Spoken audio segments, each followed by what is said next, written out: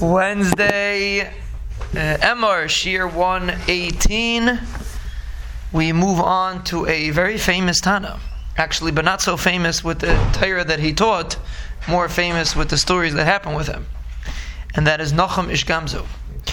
Nachum Ish Gamzu was the primary Rebbe of Rabbi Akiva.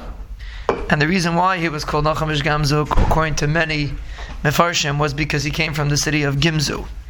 Not necessarily because he said Gamzu L'Taiva, but part of the reason is because he said Gamzu L'Taiva, but he happened to have come from the city called Gimzu. So according to that, it would be Nachum Ish Gimzu. But upon him, it's a play on words that he came from Gimzu, and we say Gamzu L'Taiva, so therefore we call him Nachum Ish Gamzu. We do not have many halachas quoted from Nachum Ish Gamzu. Very few halachas are mentioned from him.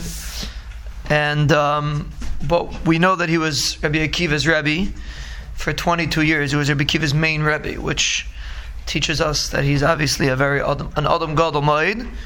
Another very important halacha, which we mentioned many times in Shas, is Nachum Ish Gamzu said that Ach and Rak are always coming to be a miyut, and Es is coming to include. Es is a riboy. That was Nachum Ish Gamzu's Yisaid, and the Gemara they asked Rabbi Akiva, what is Es Hashem Aleikecha Tira coming to be marbe, if the word Es is coming to include?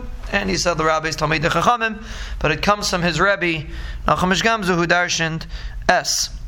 Another thing that Nachum Ish Gamzu darshaned was the concept of klal upratu klal. There's two ways to darshan when you have a klal, a prat, and a klal. You could either darshan when you have a general term and then a specific and then another general. You could either darshan it klal or prat or klal, or riboy miyut riboy. It's machlekes Tanoim had a darshan it. Nachum Ish Gamzu darshan always klal or prat or klal, and that was followed by his Talmud Rabbi Akiva. Many times in Shas this concept is mentioned. The Gemara brings a machlekes: do you darshan klal or prat or klal, or riboy miyut riboy?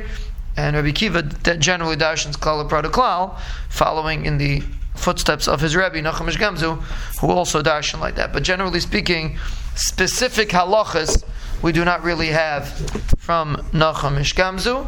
We just have a Messiah, and we'll see Be'ez Hashem a few stories that Chazal learn out from Nachum Ish Gamzu. But halachas, it's interesting. There is not much that we have from Nachum Ish Gamzu.